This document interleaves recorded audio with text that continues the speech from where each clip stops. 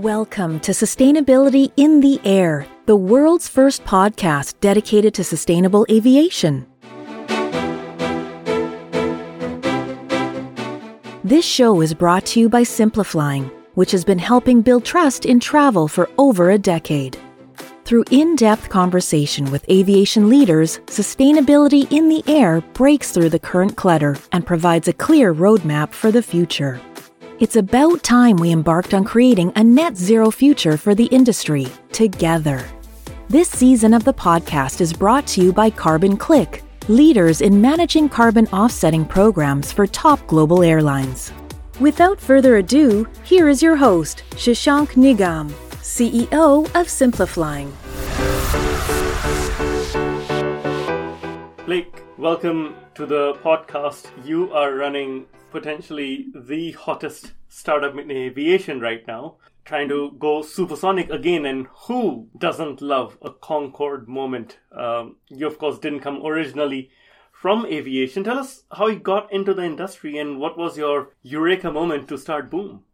Well, I think I was lucky to grow up in a world in tech where everything was getting faster and better. I started my career at Amazon in the early 2000s. My parents couldn't understand why the kid with a computer science degree wanted to work at a bookstore. But having spent time in tech, everything was getting faster and better, from our phones to our internet to our e-commerce.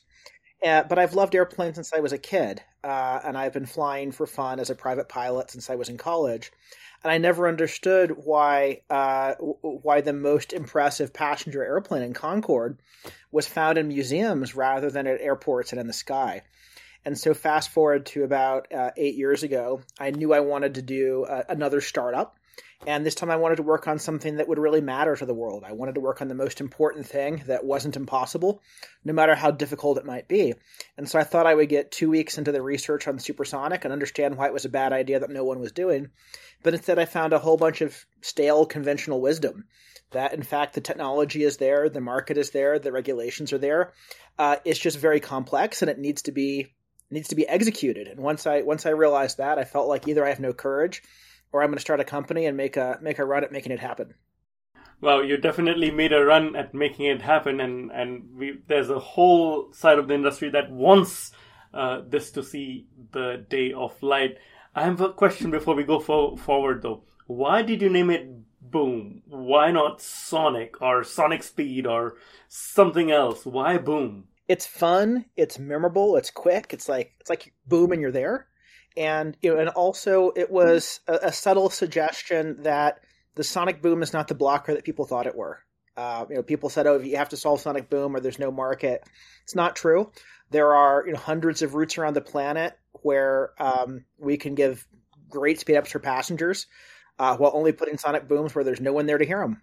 Right. Now, this is something you've mentioned previously as well, that there are hundreds of routes that this plane can fly on. American Airlines, in fact, recently ordered a bunch of these, then they want to fly them all over. But isn't it true that over land you have to fly subsonic, and only over water you can go Mach 1.7?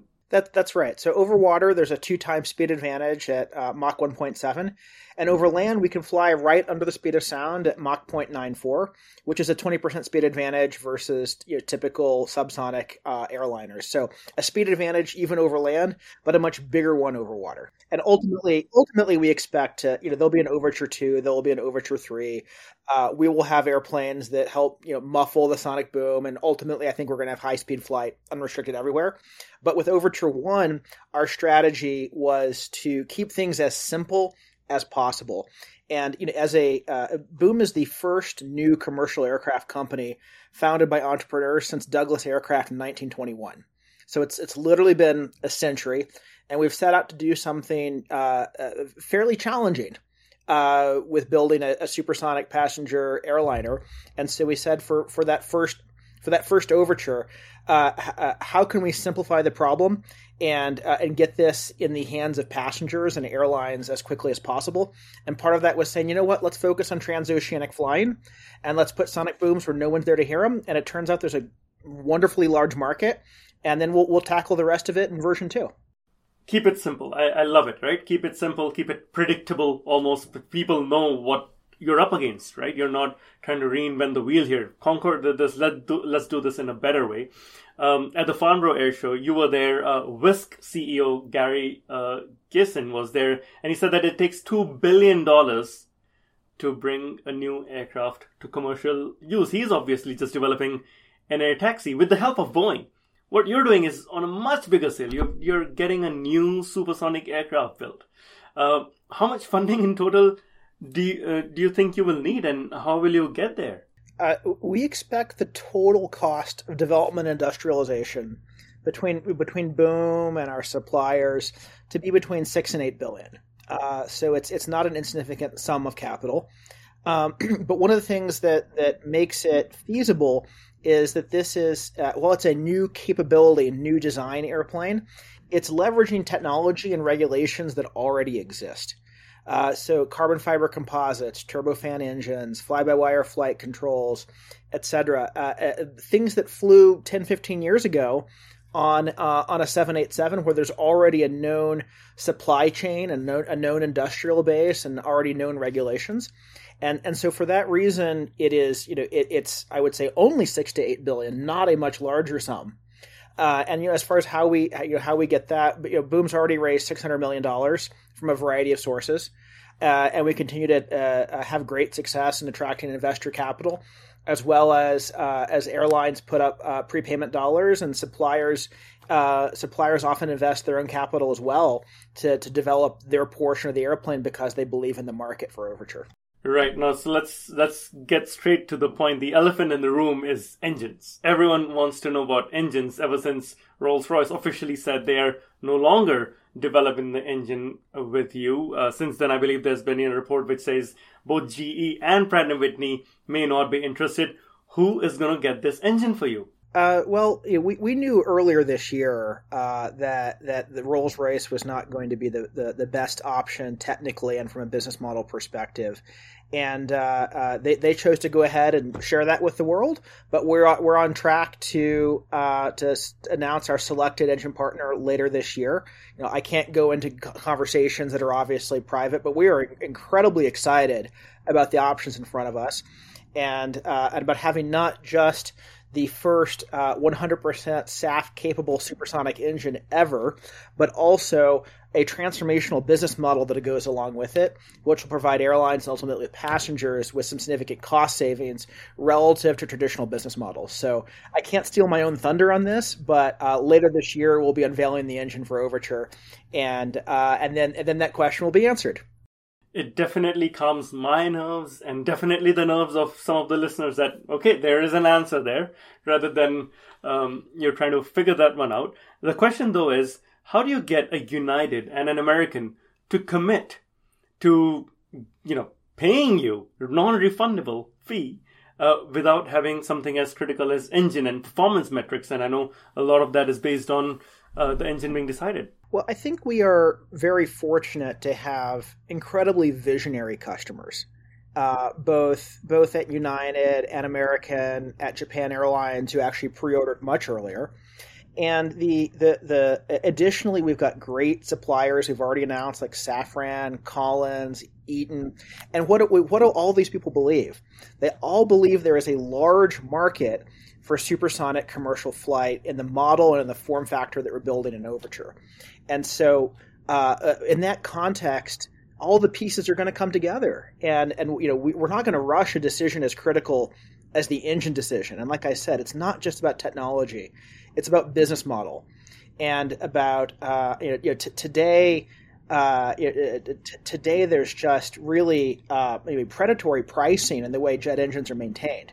And there's an opportunity for us to do much better that will reduce the cost of supersonic flight, and so we're excited to announce that when the time is ready. But everyone who's close to this understands that of course this is going to be solved. It's always been on our plan to solve it this year and announce what the engine selection is, and more importantly the business model associated with that. Right. So that's interesting and exciting. Japan Airlines, thanks for reminding. Also reminded me that an early supporter like Virgin Atlantic has actually backed out, while others have come in. Is that because of the engine issue, or do they have their own reasons? it has nothing to do with engine. You know, we're grateful with the early work we did with Virgin Group, which was actually separate from Virgin Atlantic, and you know, they've had their own their own trajectory, and I mean, ultimately we see Overture as something that every major global airline is going to want to have as part of their fleet. And we can have discussions with airlines on virtually every continent. Wow, fantastic! I'm wishing you all the success in that for sure.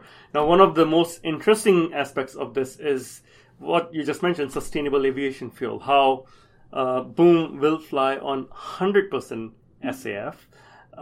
I saw Ben's report recently that was launched around Boom's own sustainability targets and how you'll get there. One of the things that works in your favor is that the cost of sustainable aviation fuel is coming down, just like solar and wind did, isn't it? Will there be enough SAF to go around at the right prices? So let's pull the camera back for anybody who's not been following sustainable aviation fuel in minute detail. I think there's broad recognition in the industry that we need to decarbonize air travel, and there's sort of one contingent that says, you know what, we should just fly less. And I'm very much of a very different view. Like I think life happens in person. I think travel is an incredible good. I think the ability to get, for example, I want my kids to grow up having not just read about other cultures in textbooks or on YouTube videos, but actually have been there and broken bread with people on every continent, because I think it's incredibly humanizing. And I could keep going about the benefits of travel. So I think our challenge really is that we actually want to enable a lot more travel. We want more people going more places more often, but we have to do that in a way that is also good for the planet. So how do we do that? Well, in short haul aviation, there's belief, a good reason to believe that battery electric will work well. But for long haul, for travel between continents, batteries are 50 times heavier than jet fuel. And so you want to cross the Atlantic on a battery, you run out of charge before you get there. So we need high energy density fuels. And there's some, people look at like hydrogen, which has got massive infrastructural challenges. But sustainable aviation fuel is basically synthetic jet fuel. There are a bunch of different ways to build it, but it's built in essence from carbon that's been removed from the atmosphere, and then liquefied. And so we designed Overture to be the first airliner that's intended to run on 100% sustainable aviation fuel without blends or additives.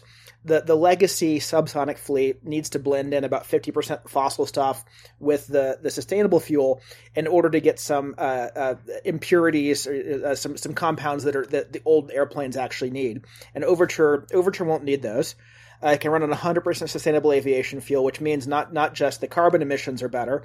On the right feedstock, this can actually be net zero carbon. But additionally, we can reduce our non-CO2 emissions as well. Now, historically, the challenge with sustainable aviation fuel is it costs too much. We don't have enough of it.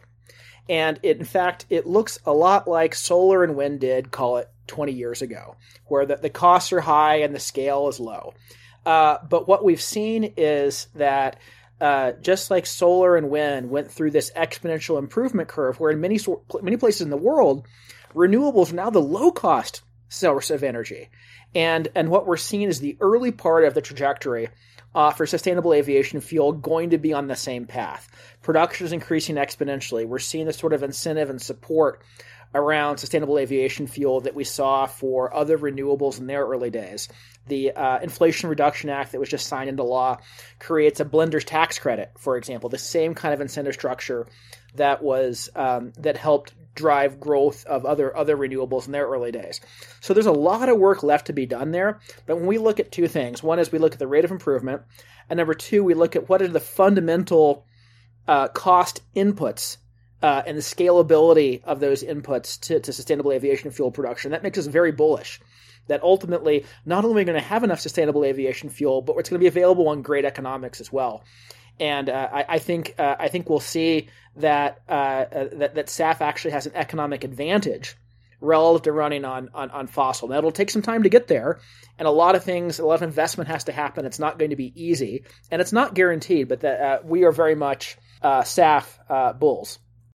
No, absolutely. We've seen it, like you said, happen in solar. For example, solar has indeed become one of the cheapest ways to get electricity in many jurisdictions. Though, while I agree, the cost is definitely getting lower, and the supply will also be increasing. In fact, I had the VP of SAF from Neste tell me that they're increasing capacity 15x year on year for next year. So definitely that capacity is increasing as well. But the question that was raised actually by a former guest on this podcast, Dan Rutherford of the ICCT, he said that 15 Overture jets would burn 360 million gallons of SAF per year, which is about 6% of the US production in 2020, or 5 million acres of soybeans planted in South Dakota.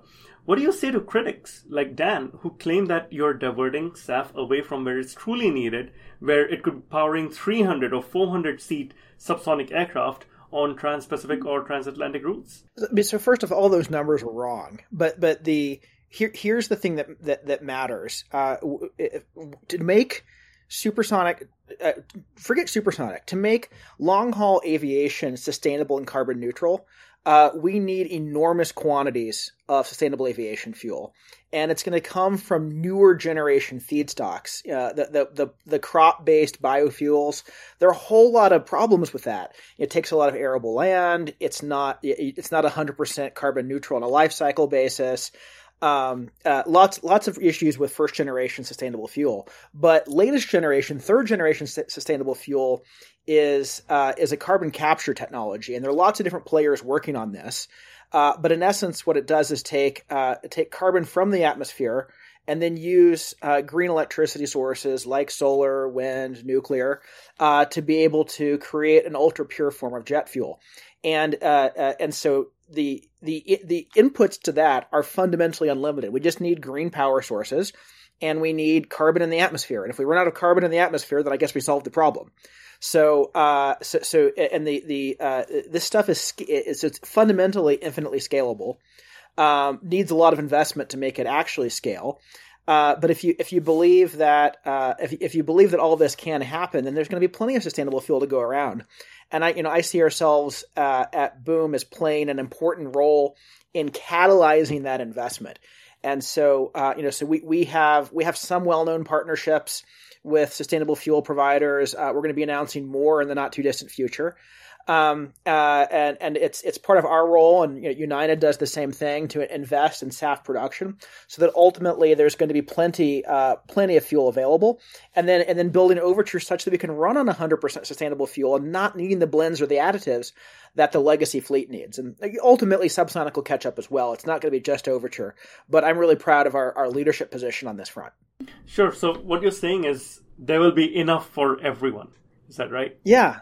Yeah, I mean, it won't be a scarce commodity. No, I mean, unless carbon in the atmosphere is a scarce commodity, there's no reason to believe that's a good news. Aviation fuel is going to be a scarce commodity. Okay, you mentioned partners. You're obviously working in partnership for SAF with Prometheus, which is using direct air capture from the air. How's that coming about? How's that working out? We're huge fans of Prometheus, but they're also not the only player. And I see Boom's role here is to be kind of a Switzerland of sustainable aviation fuel, and to be a catalyst whenever we can be. So anytime we see a promising technology, we're going to go make a bet on it and do everything we can to help that scale. And this is I think it's too early to say who all the winners are going to be, and my hope is that they're going to be multiple significant winners here. Right, and Climeworks is the other partner you have recently signed with, isn't it? Yeah. So we have announced relationships with Climeworks, with Prometheus, and there is more to come on that front in the not too distant future. Okay, well, I'm looking forward to those definitely. Then, of course, CO2 emissions are only one part of the sustainability puzzle. Talk us through what impact Overture will have on non-CO2 emissions, and how do you plan on tackling those? Yeah, I'm really glad you're bringing that up, because you're right. There is there is rightly a lot of focus on CO2, but CO2 is not the only thing that matters here. And so I'll talk a little bit about how we approach this at Boom, then I can talk about some of the specifics. So as I said before, I deeply believe in a future in which more people go more places more often, and that's enabled by flights that are faster, more affordable, more convenient, but they have to be more sustainable. And so the non-CO2 front, the science is a lot more complicated than it is on CO2. And so we work with some of the leading atmospheric scientists in the world to understand that. And then whenever we can take action and make decisions on Overture that will improve our non-CO2 impacts, we do that. So I'll give you just a couple examples. So it's difficult to quantify, but there's good reason to believe that contrails are bad for climate. That there's a radiative forcing effect. But it turns out flying higher in the atmosphere, there's less water vapor in the air. There's going to be fewer contrails, maybe none. And then that's going to generate a positive climate effect. Additionally, there's mixed science on non-CO2 emissions in the stratosphere. There's some science that says it's a good thing, some science that says it's a bad thing. It's really hard to know for sure right now. But when we had the opportunity to shape the design of Overture, we chose to slightly reduce the cruise speed. Our initial cruise speed was Mach 2.2. And for this and several other reasons, we chose Mach 1.7. And one of the benefits of that is the average altitudes flown reduce. And so we spend more time at relatively lower altitudes versus at higher altitudes, where that question of where the emissions are just starts to come off the table. And then the other thing I'll mention here is it's frankly the emission that people notice the most, which is sound. And and supersonic airplanes, whether we're talking fighter jets or Concorde, they've got a bad reputation. I should say they've earned a bad reputation for being loud. With those afterburning engines, windows rattling around airport communities. And when supersonic comes to your local airport, we want the community to be excited, not nervous that their windows are going to rattle. And so we challenged ourselves to design Overture to meet the same most stringent community noise standards that apply to latest generation subsonic. And so, how we do that, it's partially the engine design using turbofans, not turbojets, not using afterburners, but also some changes in the wing geometry. And in fact, some software optimization of takeoff profiles. There's a lot of sophistication that goes into actually accomplishing this. But the net result is going to be, Overture is going to certify the same noise levels that apply to latest generation subsonic. And so I think for that reason, there's a lot of reasons for community to be excited. But we're going to keep looking at all this stuff and always challenging ourselves. How do we continue to remove sustainability as a barrier to travel? Fantastic. Now, are you saying that you are close to removing the sonic boom if you're meeting normal noise standards? No. So there are two different questions about noise associated with supersonic airplanes. The one that everyone thinks about is the sonic boom, which is the sound the airplane makes whenever it's flying faster than the speed of sound, continuously. And so with Overture 1, our keep it simple strategy is we'll fly supersonic over water where no one's there to hear it. And over land, we'll fly right under the speed of sound. Still have a speed advantage there, about 20%, but there's no sonic boom where anyone's there to hear it. So that whole question is just moot on version 1. So we'll solve sonic boom on version 2, version 3, but version 1 has to solve takeoff and landing.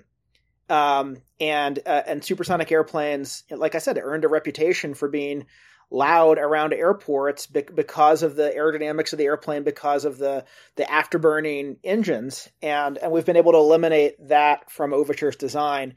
So around airport communities, it can be quiet operation. Got it. That makes much more sense. Thanks for clarifying that.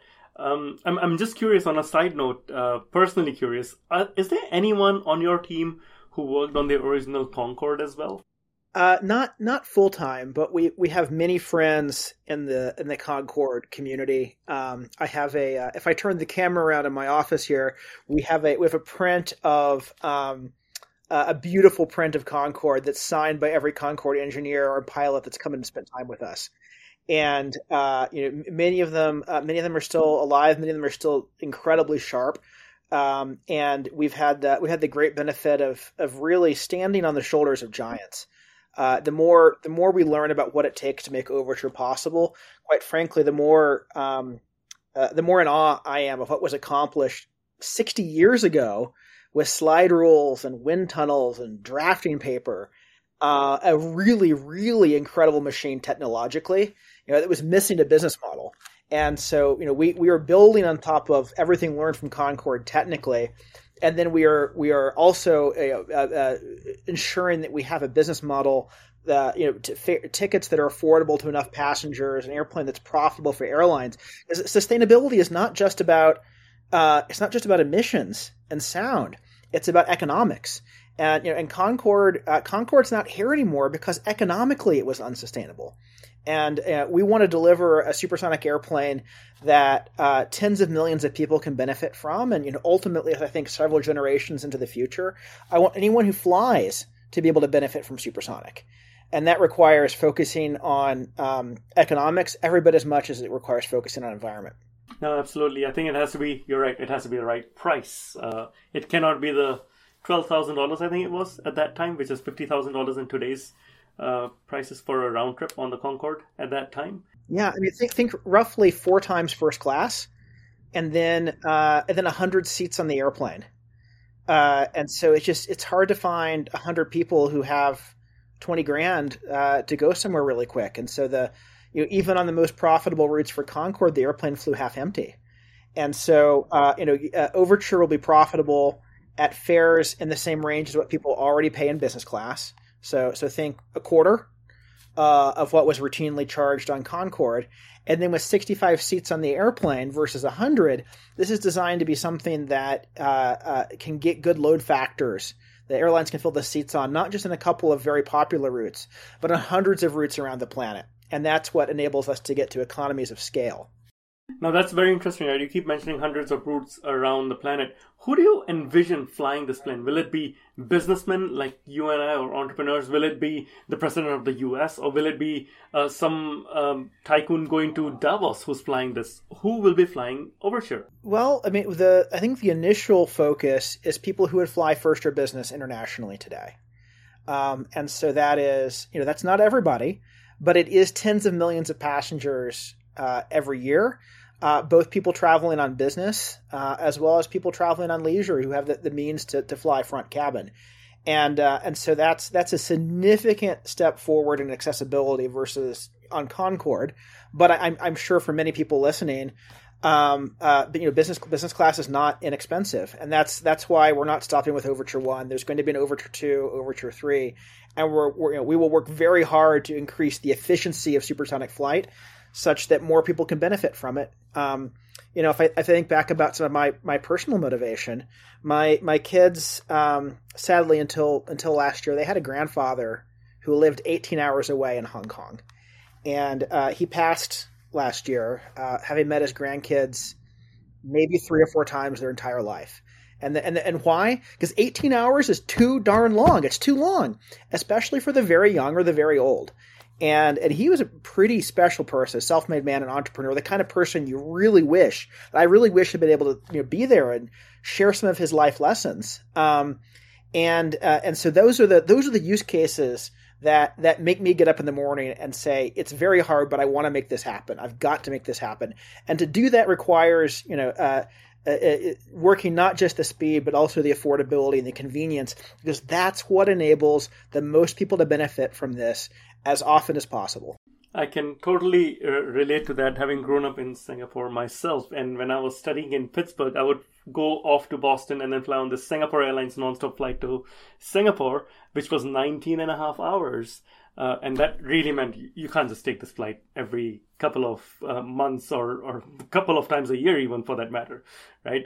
These are very long journeys. Yeah, that's exactly right. And on one hand, I feel this immense gratitude that we have jet airplanes and those flights exist at all is incredible. But if we look at the first 50 years of aviation from the Wright brothers forward into the jet age, we made regular progress on speeding up travel. And every time we sped up travel, people didn't spend less time on airplanes. They actually spent more because there were so many more possibilities in the world. But then we sort of lost our way in the 60s and 70s, and we focused on making the machine more efficient, which is great. It should be.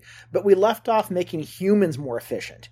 We left off improving our own ability to access the people and places on our planet. And it's time to pick back up. I think, as you can tell, I'm incredibly passionate about this, which I'd better be because it's not easy. Absolutely. Now, you've had a long run at this. You didn't start this yesterday. What are some of the biggest challenges you've had to overcome in your journey since 2014 till date? Well, look, maybe I should talk about what the challenges aren't, and then I'll kind of talk about what they are. The fundamental technologies for supersonic flight exist. In fact, basically everything we need from a material science perspective, a basic technology perspective, flew 10, 15 years ago on the Dreamliner. So that the tech is there, the market is there. I think it's fairly obvious that passengers want this, so long as it's affordable and sustainable. The supply chain exists, so there hasn't been a lot of just having to create, unobtainium from scratch.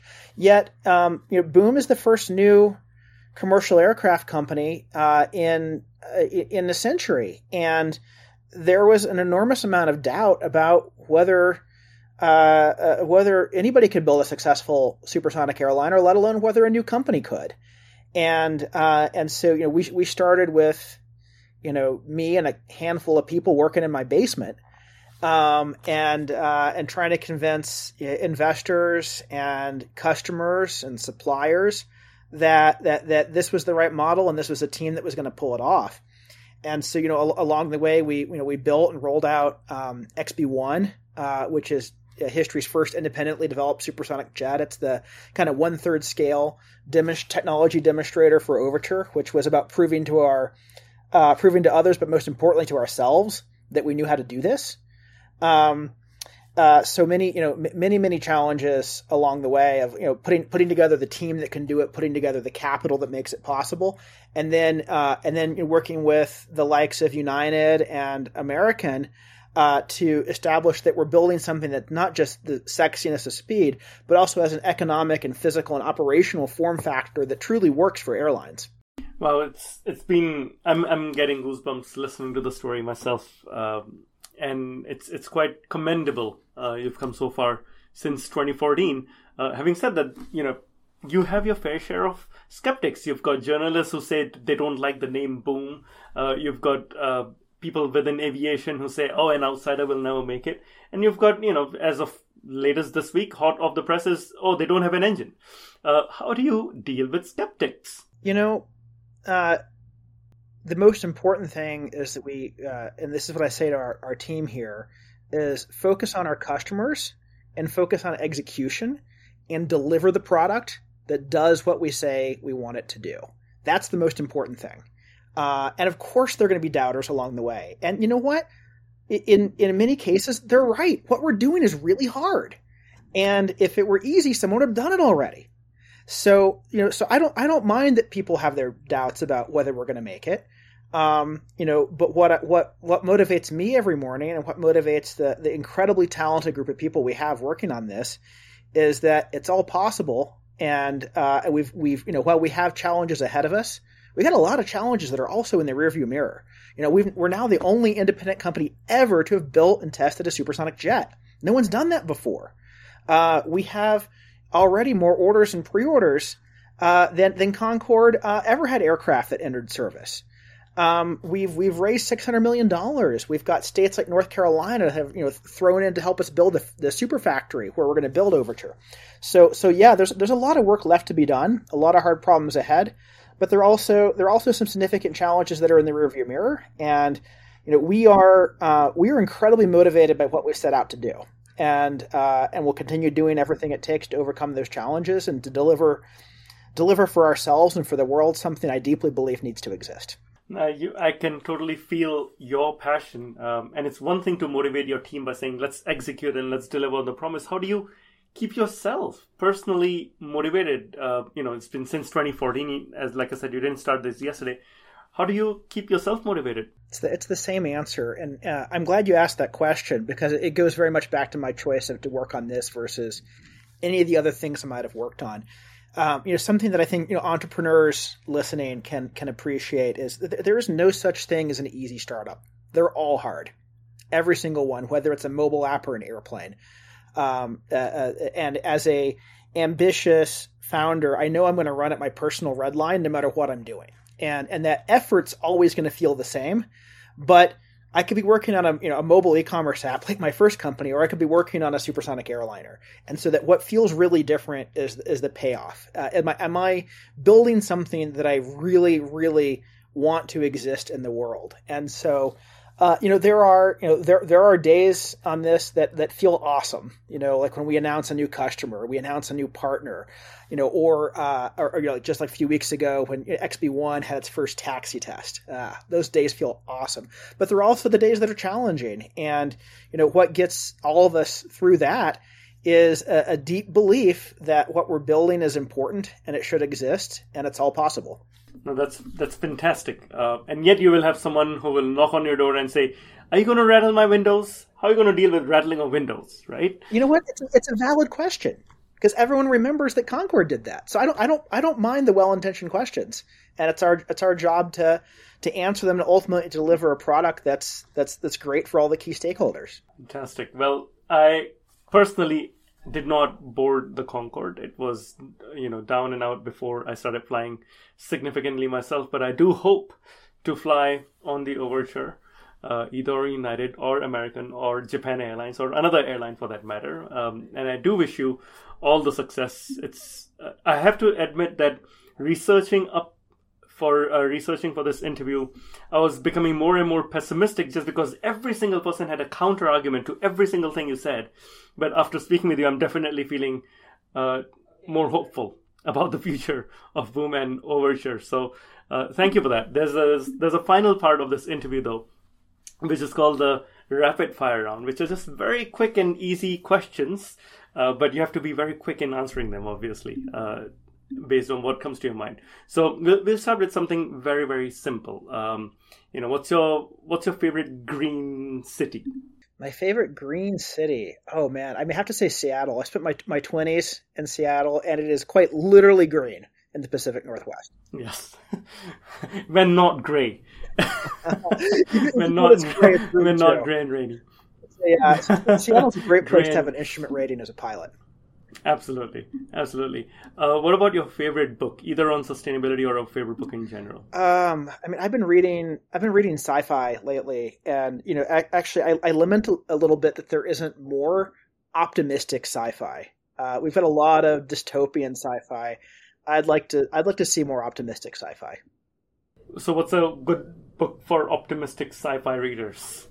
One of my favorite ones recently is probably The Martian. It's a little bit of a cliche to say it. But there's a story of technological achievement. And I'm guessing that's your favorite movie as well, then?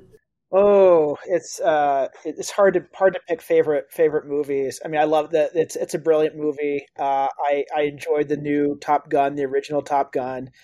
I enjoyed Sully. I enjoyed Apollo 13. But also I see a trend here.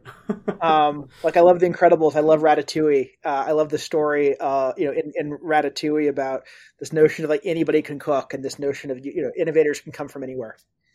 Yep. No, definitely. A few of them are my favorites too. Which airline do you think is currently doing a good job getting to net zero? We are very grateful to be partnered with United, who I think very early on saw the importance of sustainable aviation fuel and was willing to bet not just its brand but also its capital on investing and scaling the supply chain. I think it's a big deal, and it's inspiring to me. I think it's inspiring to the rest of the industry.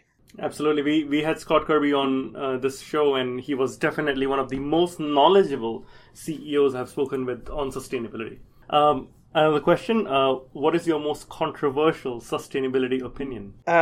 Probably that supersonic flight is going to be a sustainability pro, not a sustainability con. People remember Concorde as almost the epitome of unsustainable. We literally don't have it anymore.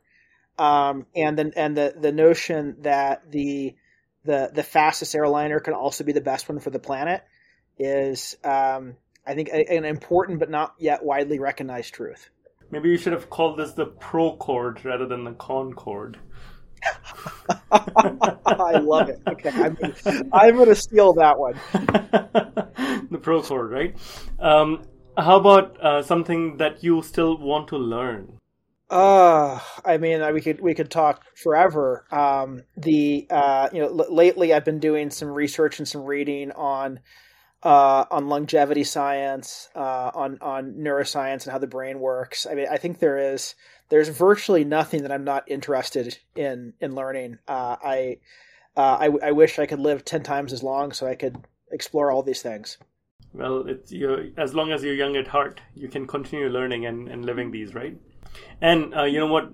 There's a bloke I know called Blake who's inventing this really fast plane, so you can get around faster, and you need not live that long.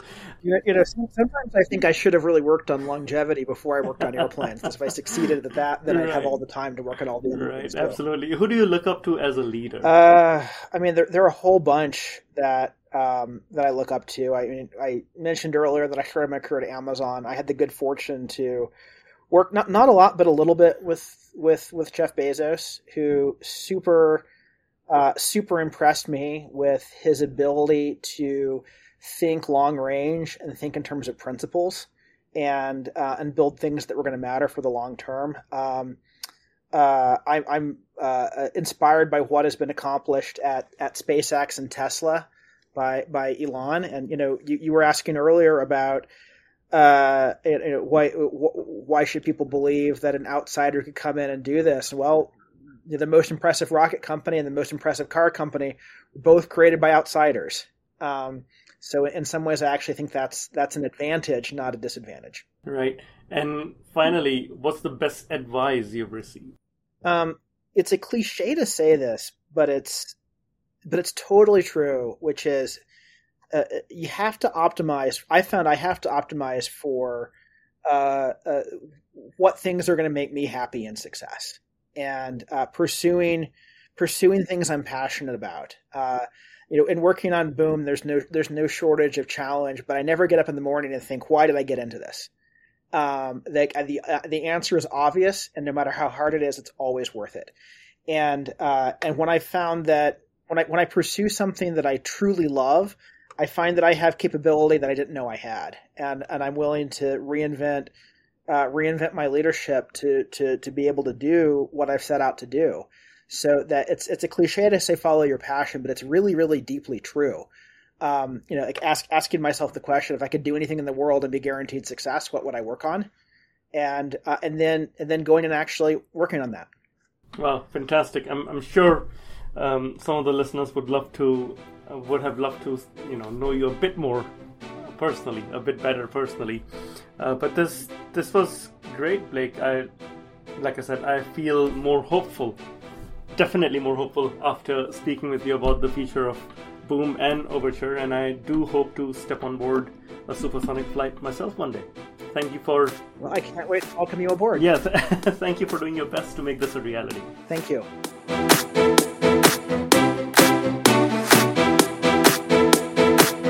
Thank you for listening to this episode of Sustainability in the Air, the world's first podcast dedicated to sustainable aviation.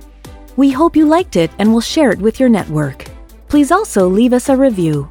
Awareness is the key to a green future. Your support will help our insights on sustainable aviation reach a wider audience. In addition, for every single listen of this podcast, we will plant a tree. And for every single review, we will plant 50 trees. You can also write to us at podcast@simpliflying.com. And for more content on sustainable aviation, please visit our website, simpliflying.com, and join the movement.